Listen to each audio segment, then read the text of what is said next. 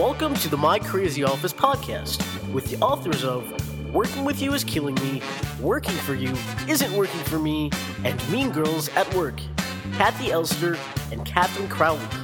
They're committed to creating world peace, one crazy office at a time. And now, here are Kathy and Catherine. Hi everyone, I'm Kathy Elster. And I'm Catherine Crowley, and welcome to My Crazy Office Overtime. So today we thought we would ask you a question. Are you an enabler at work? Yes. So what do we mean by that? We mean that you're the person who, if someone's expressing any kind of difficulty, you just jump in and do their job. Yes. You make everything run smoothly. You're exhausted at the end of the week, and everyone else doesn't know what happened. Everyone else is just fine. And so you enable others you make it life easier for others, which on one hand is not a bad thing, but it's really not a good thing because ultimately I think people become resentful that you didn't allow them to grow, that you didn't really allow them to do their job, even though maybe they took you up on it once or twice. Eventually, I think it's not a good thing. Right. I agree. You know? Yeah, because you're not allowing them to be held accountable. I jotted down a few things, which may come under the heading of enabling. You may be covering for someone who's not around, right? You may be jumping in to help someone even before they ask for help. Right. You may be correcting someone's mistakes, spending hours correcting their mistakes so that they don't get in trouble. You may be protecting someone from a manager or someone in a higher position because you know that if they knew what's really happening, that person would get in trouble. I used to be an enabler. You were too, right? Oh my God, yeah. Yeah. You know, I used to enable, family members also because I would just sort of jump in and do it. Well, I'll do it. It's much easier for me to clean up the table because I can do it in 10 seconds. Right. I'll just make dinner because, why not? So, if you're a really, what's it called? Like I'm pretty productive. You're capable and competent. So it's easy for me to do it, but I am exhausted at the end of the day because I've done more than my share of work. Right. So it took some therapy and it took a while for me to not do that. To just stop and let other people be accountable. And so if it doesn't get done, it doesn't get done. It's not the end of the world. Right. And then they face the consequences. Right. Or they grow up and they learn how to do it. Now, I did lose some friends because people who didn't like your lack of enabling. They didn't like it.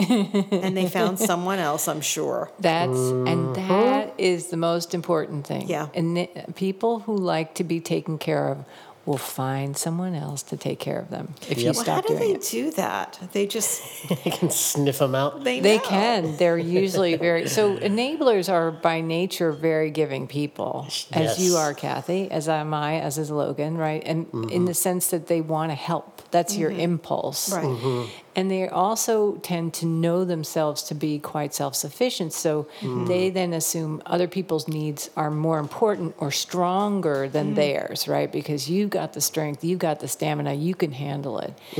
So if you're listening and you identify with these characteristics, there's a good chance that you may be doing some enabling. And one of the telltale signs is that you are exhausted. Right.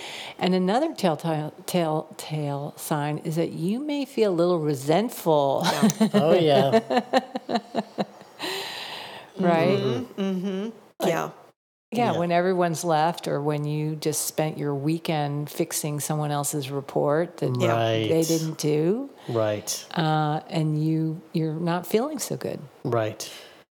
Yeah, I've really had to hold back. I used to shop for the neighbors. Like I would do, all kinds of things because it's like I'm already going. Like, what's the big deal? Right. But I think there was also a part of me that wanted people to like me. Yes. I also think that's a piece of it. It's earning appreciation from people. Yes. Right. Yeah. So, I got over that. So I think if I do it now, it's sort of by accident or maybe an emergency, like it has to get done. Yeah. But I don't really do that. And I know that people don't like it. Right. No, then this is the interesting thing is that often quietly and unconsciously, they may resent you Right. for doing them Right. a quote favor or for giving help when it's not requested, you know. For sure. And so when we were talking about this, we were talking about, well, how do you stop? And one way you stop is you stop jumping in. You stop providing unrequested assistance. That's one start. Yeah, I had this friend who just had just awful taste in people, and I always felt the need to protect her. Yes. And then I would fight with these people, but you know, she never really wanted me to do that. So look, Right. I'm not really friends with her anymore. So now she probably has all these horrendous people around her, which is fine. It's fine. I don't know why I did that. Right. But you know, anyway. So yeah, that's just to mark your example. Yeah. So in work, to be an enabler in work is really exhausting. Like to do it in your personal life is one thing, but then to do it at work, Right. you know, if you're very young, you probably have the energy, but eventually, you know, Right. you age out of that. Right. So you should start looking at that now. You know, what are you getting out of it? Why are you doing it? Right. Right. And if you tend to do this, then I think the thing you want to think about, and maybe you get, work with a coach or work with a mentor or work with a therapist, whatever, but you figure out how can I still be helpful, be of service, and not enable. You know, it's possible to do one and not do the other, but Right. it takes practice. Oh, And it yeah. also takes feeling like what you're doing is enough. I mean, I think I would, sometimes just disappear if I thought they needed me to finish something, and then Yeah. they would have to do it. Yeah. And they couldn't find me, so there was no way right. they could ask, Right. or whine or whatever they did. So it takes a lot of strength, Right. Just get really busy all of a sudden. right? Right. The general message is I'm not available. Right. Right. And you may also have to say, I can't do that, or I've reached my limit. Now, here's the trick. When you stop enabling, some people are going to double their efforts Oh, yeah. to get you back on the platform. Pushback. Yeah, like I bet the friend that you mentioned probably unconsciously would try to re-enroll you Yes. in fighting her battles. Oh, yeah.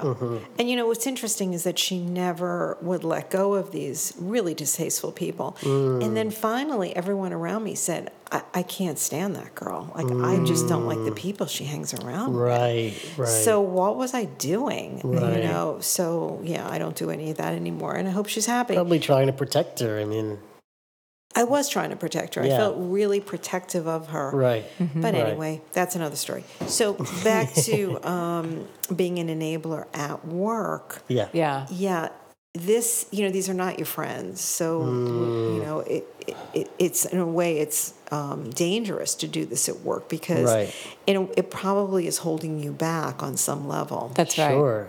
Are you getting credit for all of this work No. that you're doing? Yeah. They're not paying you extra for all of this work that you're That's doing. right. Your boss probably doesn't even know that you're doing everybody else's work or correcting their mistakes. That's right. And I've seen many times that one person, a strong, heroic worker, enables another person. They resent the person they're helping, but they don't want anyone to know. So it's like you get yourself in this tangle. Right.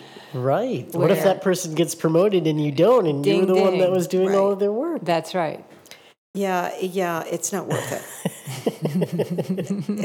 Living it wasn't as bad as talking about it. It Right. sounds awful. Right. But I think a lot of people just do it naturally, right? Yes. Isn't it kind Yeah, of like you yeah. fall into that habit? Well, Yeah. because it's the impulse to help. It's two things: the impulse to help, and as you mentioned, it's the desire. It's the belief that if I'm helpful, I'm also more Likeable. valuable and likable. Exactly, Right, I will right. be liked. Right. And so it takes a while to disentangle those two impulses, or to say, all right, of course you want to be liked, but let's figure out healthier ways to make that happen. right. Right. Right. I remember when I, not seeing the value of not helping, like thinking, they're not going to like me because that's what I bring to the relationship. That's right. Well, and what's interesting is that users, those being the ones who like to employ enablers, they can spot that a mile away. Yeah. Right? So they'll be usually very ingratiating, at least at the beginning. Like, oh my gosh, could you do this for me? Oh my God, you're so great. Thank you so much.